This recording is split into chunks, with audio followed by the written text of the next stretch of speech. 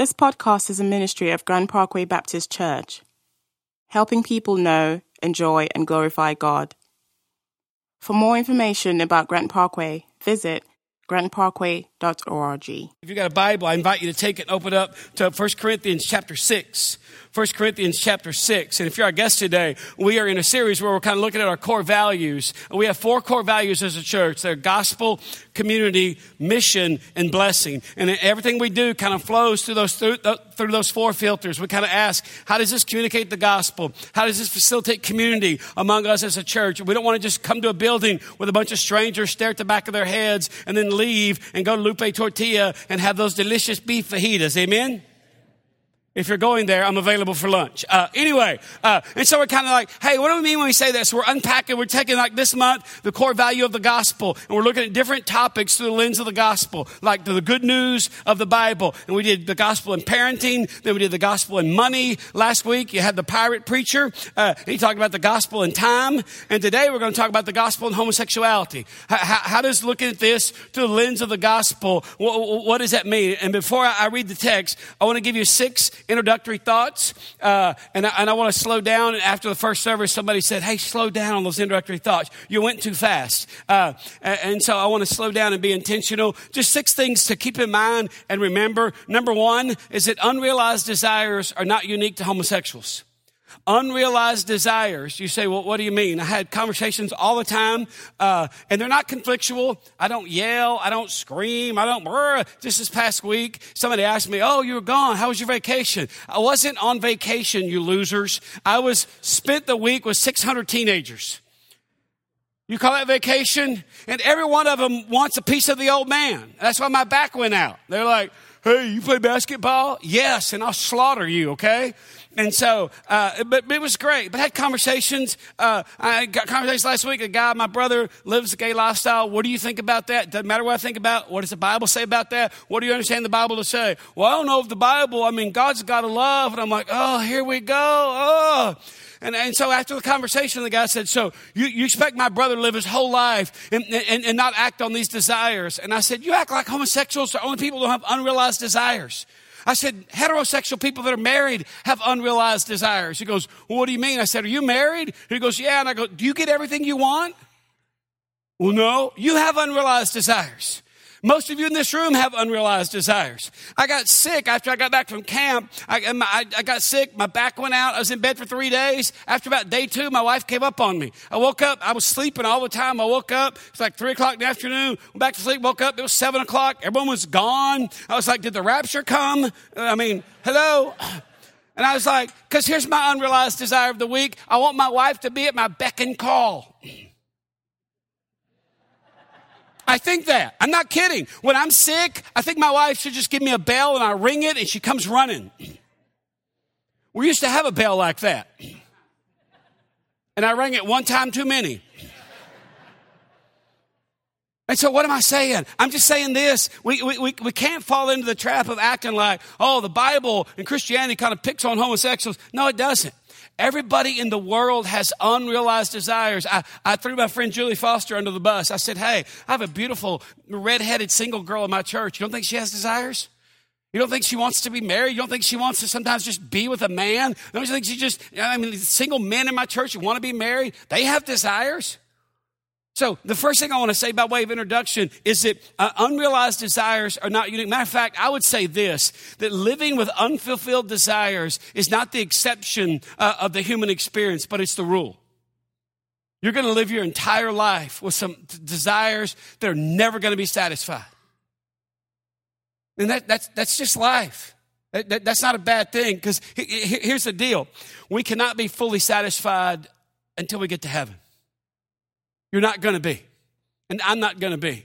And my wife's not going to satisfy me, because if I look to my wife to satisfy all my needs, that's not marriage, that's idolatry. Second introductory thought is the Bible describes homosexual behavior as unnatural. And you say, well, that's a big deal. That's a very big deal. Let me say it again, I'll unpack it. The Bible describes homosexual behavior as unnatural. What do you mean? Well, some have kind of spun this to say unnatural might refer to what is unnatural to me. In other words, to people themselves. The words in the Bible for natural and against nature, they don't describe our subjective experience of what feels natural to us, but instead they refer to the fixed way of things in creation. Let me say that again. When the Bible talks about this is natural and that's unnatural, when it says homosexuals, men exchange natural relations with women for unnatural, and they were inflamed with lust for one for another. No, because what will happen is the homosexual community will say, well, my natural, I was born this way. Thank you, Lady Gaga. I was born this way. And so what's natural for me as a man, as a gay man, is to love another man. Well, the Bible says natural is not your subjective experience, okay? Or what feels natural to you. Instead, natural is refers to the fixed way of things in creation, the way God designed it to be. So that's why I say the Bible describes homosexual behavior as unnatural. Third introductory thought. Our identity is not found in what we desire. Our identity is not found in what we desire because all of us have desires that are warped as a result of our fallen nature. Let me say that again. All of us have desires that are warped, that are sinful. Anybody this week have a sinful desire that you were tempted by besides me? Can I see your hand? Hold it up real high. Look around. No, leave it up. Come on, Grandma, stick it up. Look around. Yeah, that's just life. You say, what do you mean? Because desire for things that God's, hear this, beloved, a desire for things that God has forbidden are a reflection of how sin has distorted me, not how God has made me. Does that make sense? I committed gluttony last night. Robert and Sherry said, you heard any sermons about gluttony lately? You say, how do you know when you commit gluttony? When you eat so much, you're sleepy, you committed gluttony. And last night, the Zigners, Robert and Sherry, had the whole staff and our wives over to their house, and she made chicken enchiladas. I hadn't eaten much in the past 3 days. I was famished. And I ate a whole one of those oval platters. It wasn't a plate, it was like a platter, like an oval Chinese thing. Just loaded it up. And after I ate, I was hungry. I went back and got more chicken enchiladas. And I ate a whole second plate. And my wife's kind of looking across the room like, easy, big boy, you're going to stroke out. And I got in the van to drive home. I thought, man, I am so sleepy. Usually I spend Saturday night, I kind of spend the last part of Saturday night praying for the day. And I was like, geez, I'm so sleepy. Can we just go to bed? It clears the bed. He said, you're sleepy because you ate too much. So I had a desire for more enchiladas, and I acted on it. And that's a small example, but you see, our identity is not found in what we desire. So I'm not going to go tomorrow and say, hello, my name is Glutton. Desire for things that are forbidden are a reflection of how sin distorts us, not how God created us. Fourth introductory thought, context doesn't determine morality. Context doesn't determine morality. You say, what do you mean? A lot of people in the gay community say, well, we're not having a bunch of one-night stands, living wild. We're in a monogamous, faithful relationship. Robin Roberts, great example. Good Morning America host. Sweet lady, nice lady, does a lot of good things. She's in a long-term relationship with another woman, and everybody's like, well, she's monogamous and faithful. That's different. No, it's not. That's like me saying, hey, I'm having an affair with just one woman, and I'm faithful to her. Does that all of a sudden not become adultery?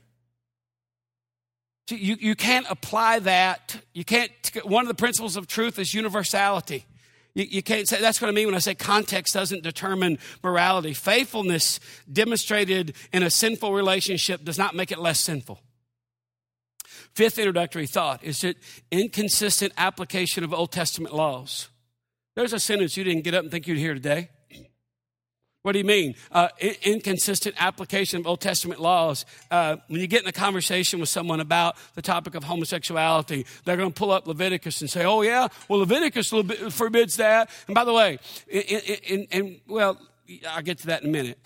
Yes, we say, well, Leviticus forbids it, but also forbids you wearing like a linen and cotton blended shirt and not eating pork and this, that, and the other. But here's the thing to realize. Jesus came. So when you have a conversation about homosexuality, don't start at the edges, which is where most people start. We start at the edges and try to work to the center, and you never get to the center. Start at the center. Here's the center of the discussion. Jesus Christ died on the cross as an atoning sacrifice for the sins of humanity.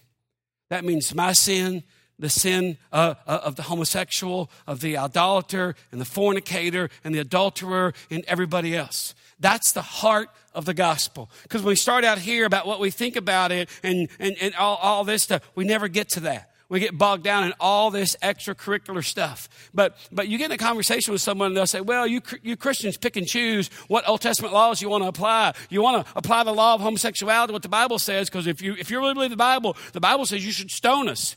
And do you wear blended fabric shirts? And do you eat pork? Yes. Friday afternoon, I met my friend Charlie at the Perry's in Katy and had the pork chop Friday lunch, and it was delicious. And because I've been sick and not been eating much, that's now twice I've used that lie, I ate the whole thing, which I never do. Usually if you've had the thing, it's that thick, okay? It's like a roast, and you just eat a little bit of it and bring the rest home. Ate the whole thing. And Charlie even looked at me like, dang, dude. And it was like a calf rope. And I was like, done, winner. And he's like, I'm going to need a box to go. And I tried to, I've been sick. I'm going to ride that thing till it's sway back. I've been sick. I tell you, my back went out. I hurt my back. Couldn't stand up. So what is the deal? Here's the deal. Jesus said, I've not come to abolish the law, but to fulfill the law. Here's how you get it to the center. Jesus came to fulfill the law. So that's why in Acts 10, you see Peter has this vision of the sheet coming down. And it's full of all these unclean animals that the Levitical law says are unclean. And here's God saying, rise and eat. I fulfilled the law. You're not hung up on all that stuff, trying to keep the law to make yourself right and right with God. The way you get right with God is through a relationship with God. Because Peter's like, I'm not going to eat any of that. That's unclean. He goes, it's all clean.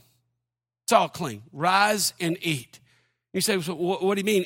Inconsistent application of Old Testament law. The dietary laws of the Old Testament have been fulfilled by Christ's coming. So that law is no longer in effect. But the sexual ethic of the Old Testament is repeated in the New Testament for everybody.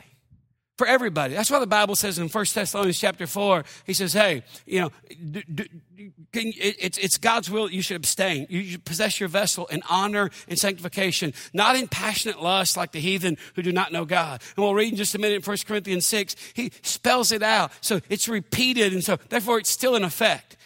Last introductory statement is simply this, is that homosexuality renders the cultural mandate an impossibility. Homosexuality renders the cultural mandate. What is that? It's Genesis 1:28, where God says to Adam and Eve, be fruitful and multiply and fill the earth and subdue it. Have dominion and blah, blah, blah, blah, blah. Just start with the first thing God said, be fruitful and multiply. In a homosexual relationship, how does that happen? How do you multiply? How do you fill the earth and subdue it? Now, I tell you all of that just so you have an informed perspective, because here's the thing that we do often when it comes to this conversation. We raise our voice. We get real shrill and you don't have to do that. Your sin's no different than that sin. And so let me read now 1 Corinthians chapter 6, starting in verse 9. This is what the Bible says. Do you not know that the unrighteous will not inherit the kingdom of God? Do not be deceived. Neither the sexually immoral, nor idolaters, nor adulterers, nor men who practice homosexuality, nor thieves, nor the greedy, nor drunkards, nor revilers, nor swindlers will inherit the kingdom of God.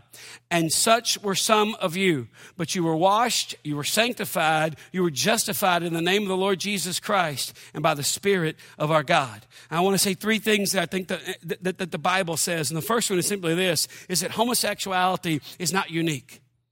Homosexuality is not unique. And what I mean by that is we've kind of allowed this to erode into this discussion about victims and victims' rights. And what we're missing is that there's nothing unique about this particular sin. You say, what do you mean? There's 8 other sins listed there. And none of them have a political action committee and lobbyists in Washington. And none of them have really creative, funny writers in Hollywood writing the gay agenda into every sitcom in the world, okay? I asked the first service, and they're like, no, but we got some...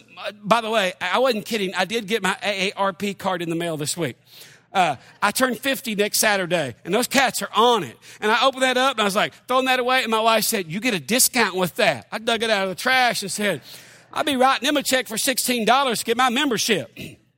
You say, what do you mean? It's not unique about this. Well, there's 8 other things listed here, okay? And homosexuality has kind of become this popular cultural thing. It's kind of hip because it's everywhere. You can't turn on TV. They don't have a gay character in something. But I asked the first service, does anybody remember like back in the 70s, the sitcom Hotel Baltimore? Anybody remember that? It was the first sitcom that had a gay character. Billy Crystal played a gay bellhop in this thing. And I remember as a little kid, my family was not a Christian family. My dad was hard, old school, was a boilermaker at a power plant, wore the red bean work boots with his pants sucked down inside of them. And my dad wasn't necessarily a very moral man. He was consistently unfaithful. But I remember that show came on, and my dad said, "Get up and turn the TV, boy." And I was like, that's right, we did not have a remote. I was the remote. And I looked at my dad and I said, well, this is that new show they've been advertising. And my dad said, I don't want that in my house. You get that in your house, you get that in your head, and pretty soon it's in your life. And I had no idea what my dad was talking about, but I knew that my dad, who's pretty shady morally himself, I was like, wow, okay, maybe this is, why did I tell you that? Because I called a buddy of mine the other day, and he at night, and he said, "Hey, can I call you back? I'm in the middle of something." I said, "Yeah, call me back." And I said, "You don't have to call me back if you got like something going on." He goes, "No, I'm watching Modern Family. I'll call you back when it's over." And some of you are like, "Oh, you're not going there, are you?" Look at me. No. I'm just saying this. This is how the gay agenda is very subtle. See, they make entertaining what the Bible says is offensive, and then you're no longer offended by it. And by the way, you're no longer offended when sitcoms, when 2 people that aren't married hook up in bed. That doesn't bother you either. See, God says, my people have lost the ability to blush. We've kind of lost that sense of sensitivity. We've been kind of dulled in that area. And I just want to say, here's the deal. When I say homosexuality is not unique, the Bible is against sin in whatever form it manifests itself, be it drunkenness or idolatry. Because here's the deal. If there's something unique about homosexuality, what the Bible said, which means what the Bible says about it does not apply to that, then there's got to be something unique about drunkenness too. Or being a thief, because he says thieves. Can you imagine if all the writers started writing in all the sitcoms that there's a thief that stole stuff and stealing wasn't bad? See, we give grace to this sin of homosexuality. We don't give to anything else. We give this cultural grace, which is no grace at all. It's just permission. But the Bible says in 1 John chapter 3, about verse 8, the reason the Son of God appeared was to destroy the devil's work. The reason. The incarnation, God put on flesh and came into the world to destroy the devil's work in whatever form it manifests itself. Because here's the reality. The fall, and because Adam and Eve sinned and sin came into the world, you hear that we live in a fallen world. What does that mean? That we were all born by nature sinners, and sin manifests itself in different ways. For some people, it's homosexuality. For some people, it's drunkenness. Some people, it's idolatry. Some people, it's a lot of different things. Some people, it's same-sex attraction. They live with a sense of, sometimes I find myself really enjoying the company of someone who's the same sex as I am. I got to be careful about that. That's called SSA. And I know people that love Jesus, and they struggle with that. What does that mean? It's the same thing as the guy I have a friend that used to be an addict. He goes to the doctor, and his doctor said, wrote him a prescription not long ago for Vicodin. And he just handed it to the lady at the front desk and said, "Don't let me leave the building with that." And she said, "Oh, is it the wrong thing?" He goes, "No, it's the right thing." I love that. I love Vicodin. I've had an affair with Vicodin before. And the lady's like, "I am so sorry." "No, it's not you. It's me, because I'll abuse this. I'll get it filled here, and I got people I can go to. I can get this thing filled 5 times before the sun goes down today." Don't you want to be that honest about your depravity? Some of you are like, "Well, no, I'd take the Vicodin." See, there's nothing unique. And in each instance where the Bible directly addresses homosexual behavior, it condemns it. The consistent teaching of the Bible is clear. God forbids homosexual activity. But it doesn't stop there. It's worse than many people think. God's opposed to all sexual activity outside of a heterosexual marriage. What does that mean? If you believe the Bible, that's a big if for a lot of people these days. In Matthew 19, Jesus basically says there's two options. There's heterosexual marriage, man and a woman, and there's celibacy. That's your two options. So if you're single and you're hooking up, you're in that category that God says is sexually immoral. Not because God hates you, but because God loves you. You say, well, what do you mean? The Bible says that the wages of sin is what? How can you watch somebody destroy themselves and say you're loving them? And the Bible speaks out to dissuade us, to say, hey, you know, Ezekiel 33, Ezekiel tells the story of the watchman, and God says to the watchman, hey, if you see it coming and you don't sound the trumpet and warn the people, the sword's going to come and it's going to take their life, but I'm going to require their life, their blood on your hands. It's not unique, beloved. That's the first thing the Bible says to us, because there's 8 other things listed here. And see, if homosexuality is no longer a sin, then you can't say adultery is a sin. You started down a slippery slope. Second thing the Bible tells us is that homosexuality is a gospel issue. It's a gospel issue. What do you mean? When we say that it's a gospel issue, here's why. Paul's talking. He says right here in verse 9, do you not know that the unrighteous, the akidos in the Greek, the unrighteous will not inherit the kingdom of God? Do not be deceived. Why does he say that? Because we're deceived. We think that somehow you can live an unrighteous life. And let me just say, if you're in this room and you've stole your entire life, and you never stop stealing. You're a thief your entire life, or you're a swindler. You're a crooked businessman. You're cooking the books. You think you're getting away with something. I'm going to tell you, you're going to stand before God, and he's not going to let you into heaven. If you live in adultery, if you're a man or a woman that's deceptive and you live a secret life and you got it going on and you just think, hey, this is the 21st century. I'm a sexually liberated person. You're going to stand before God with no hope of inheriting the kingdom of God. Because that's what the Bible says. And so it's a gospel issue. Why is it a gospel issue? Because the unrighteous will not inherit the kingdom of God. Well, how do unrighteous people, which all of us by nature are, how do we get into the kingdom of God? How do we get into heaven? We become righteous. How do we become righteous? Through putting our faith in Jesus, who died to make us right with God. That's the good news of the gospel. That's why we say it's a gospel issue.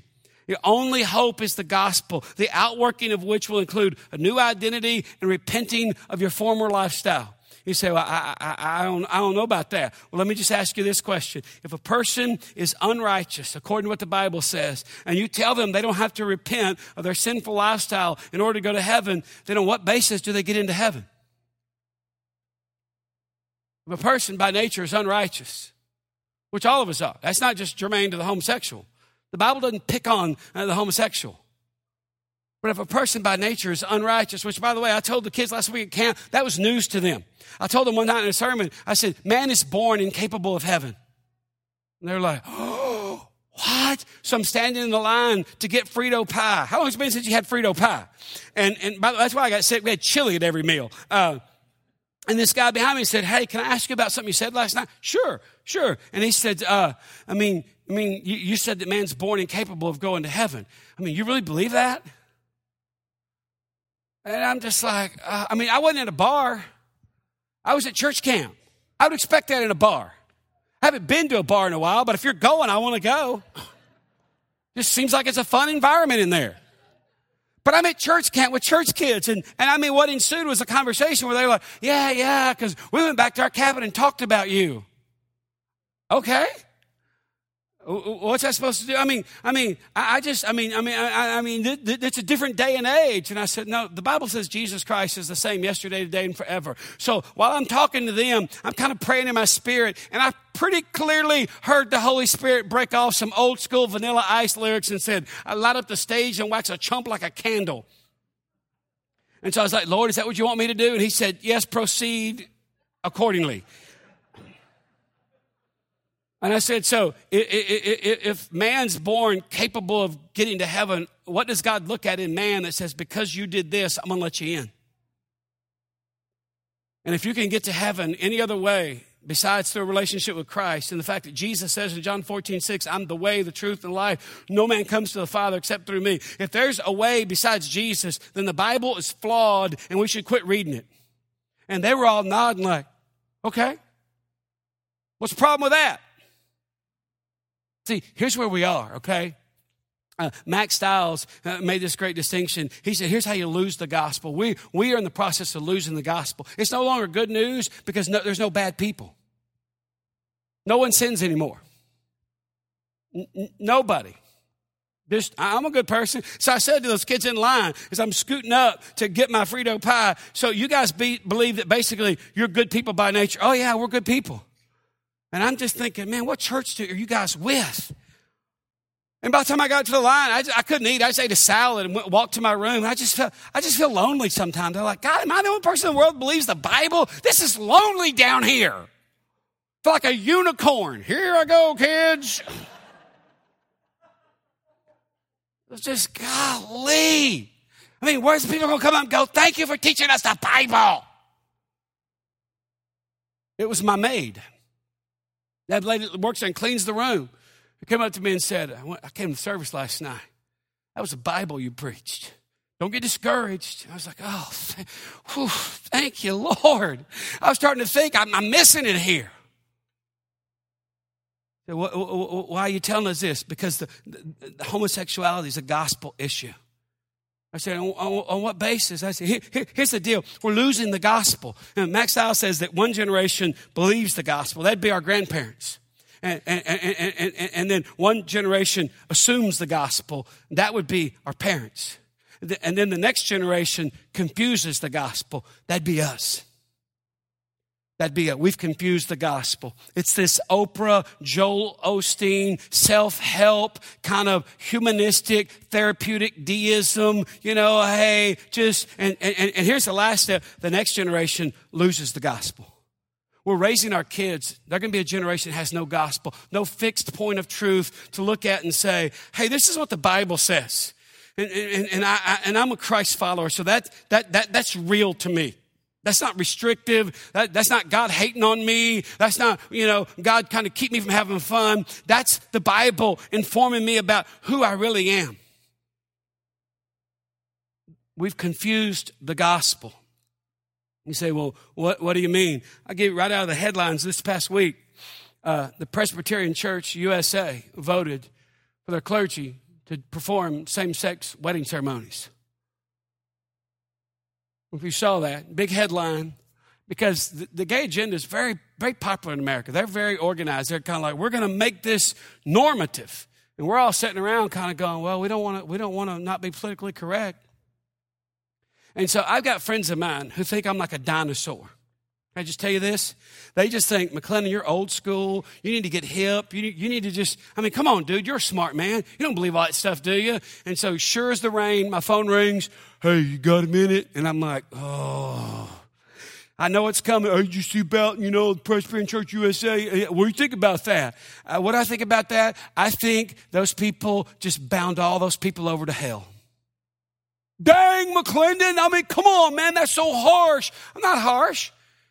If you believe, the Bible says, I said, I'm going to preach this in my church next Sunday. I said, the Bible says that the unrighteous will not inherit the kingdom of God. In other words, they're not going to go to heaven. And so how can you say you're loving those people if you say, we'll do your wedding, we'll do your ceremony, we want you in our church? By the way, the Presbyterian Church USA, the denomination has declined by 32% since 1999. People are leaving in droves, and so they've broadened the path that leads to destruction because they want to perpetuate the institution. They want to say, hey, everybody, if the people believe the Bible are leaving, we need some people to fill the seats.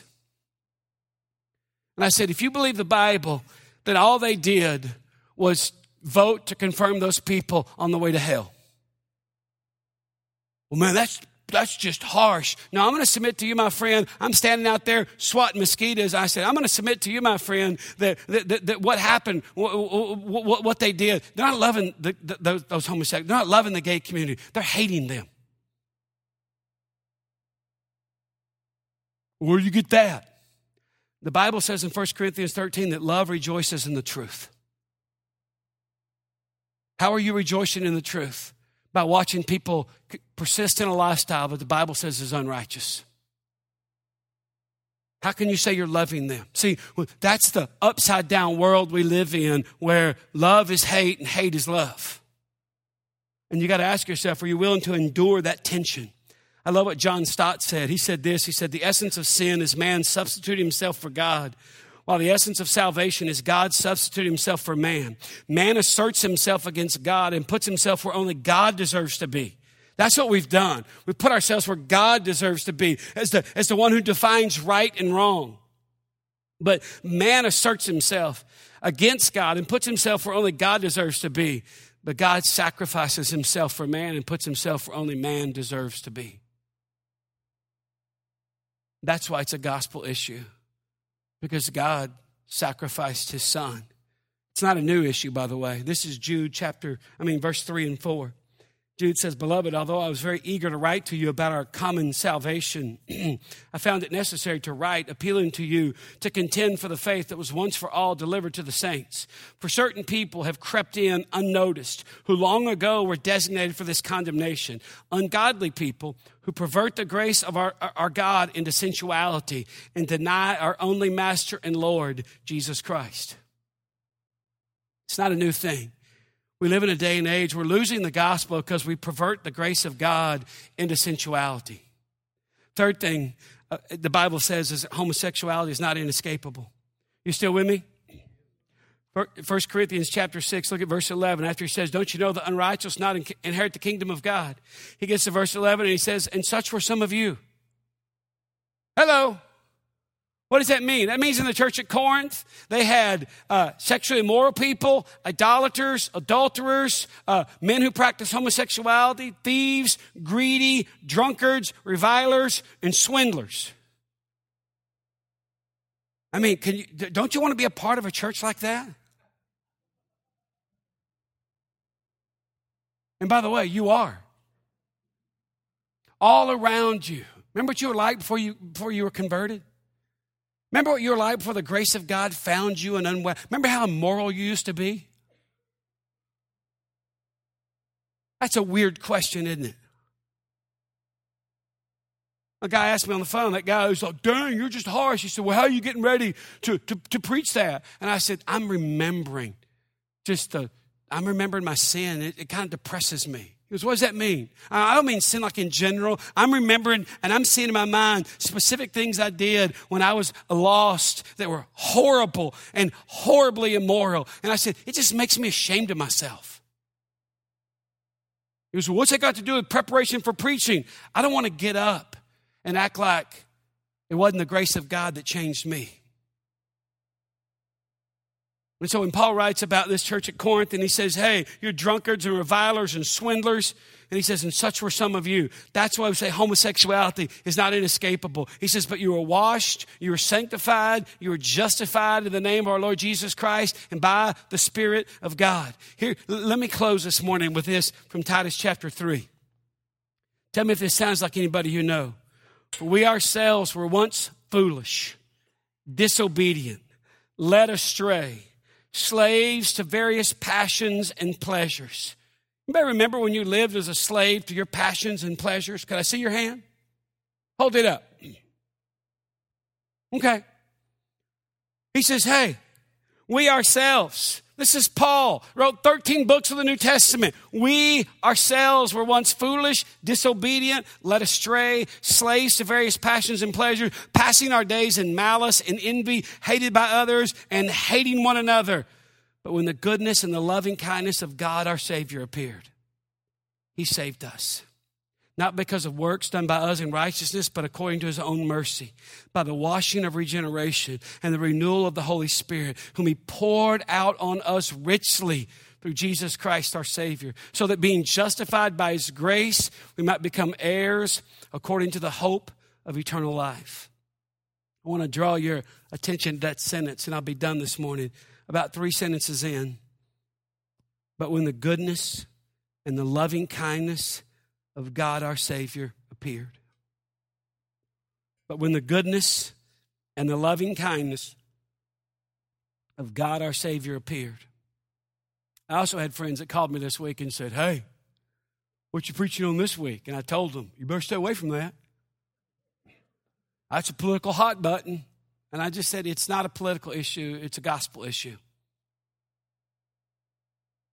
One of them finally just said, why are you going to kick a hornet's nest? And I reference this, and so I might as well tell you, I talked about you behind your back, I might as well tell you to your face. I said, because my people, everybody in my congregation is going to have a conversation before they die with somebody that either knows somebody or has a family member or that lives a homosexual lifestyle, or to somebody themselves that lives a homosexual lifestyle. I said, they work with people that live in that lifestyle, men and women, all over our city are actively practice that lifestyle. Well, why would you tell them? So why are you going to talk about that? Because they're going to like think, I said, here's why. Because when people that live that lifestyle talk to people in my church, I want them to walk away and say, the goodness and loving kindness of God appeared to me today. I had lunch with Bill from accounting, and he knows I'm gay, and he didn't call me names. He didn't make me feel bad. I just felt like the goodness and the loving kindness of God just washed over me, and it just made me think. He said things that made me think. It wasn't a debate. He wasn't trying to win an argument. He was just the most merciful man I've ever been around in my life. And I think I want to go to his church sometime. Which I also got asked that this week. So what would you do if somebody in your church, if gay people start coming to your church? And I said this, all the gay people in my city are welcome at my church. And all the people in my city that struggle with same-sex attraction are welcome at my church. Well, how can you say that? Because I trust my people. They're some of the most loving, accepting, Bible-believing, God-fearing, authentic, down-to-earth people. And I trust them. They'll be very loving, very accepting. Well, what if people come, gay people start coming and start acting out, start like getting affectionate and stuff? And I said, that's where it's kind of hard for us to believe that this is really normal, because heterosexual people don't do that. And if you want everyone to think this is so normal, why do you got to act abnormally? Why do you got to come to churches and have kiss-ins? Which is what it's called. And the guy's like, well, that's a good point. I said, you see me kissing my wife in public? So why do we talk about that at our church? Here's why. Because you just saw it right up here in this baptistry. This is what happens when the goodness and the loving kindness of God is experienced. And God so trusts you to represent his goodness and his loving kindness. That's why we talk about this topic. Stand to your feet. Let me speak a blessing over you. Hold your hands out.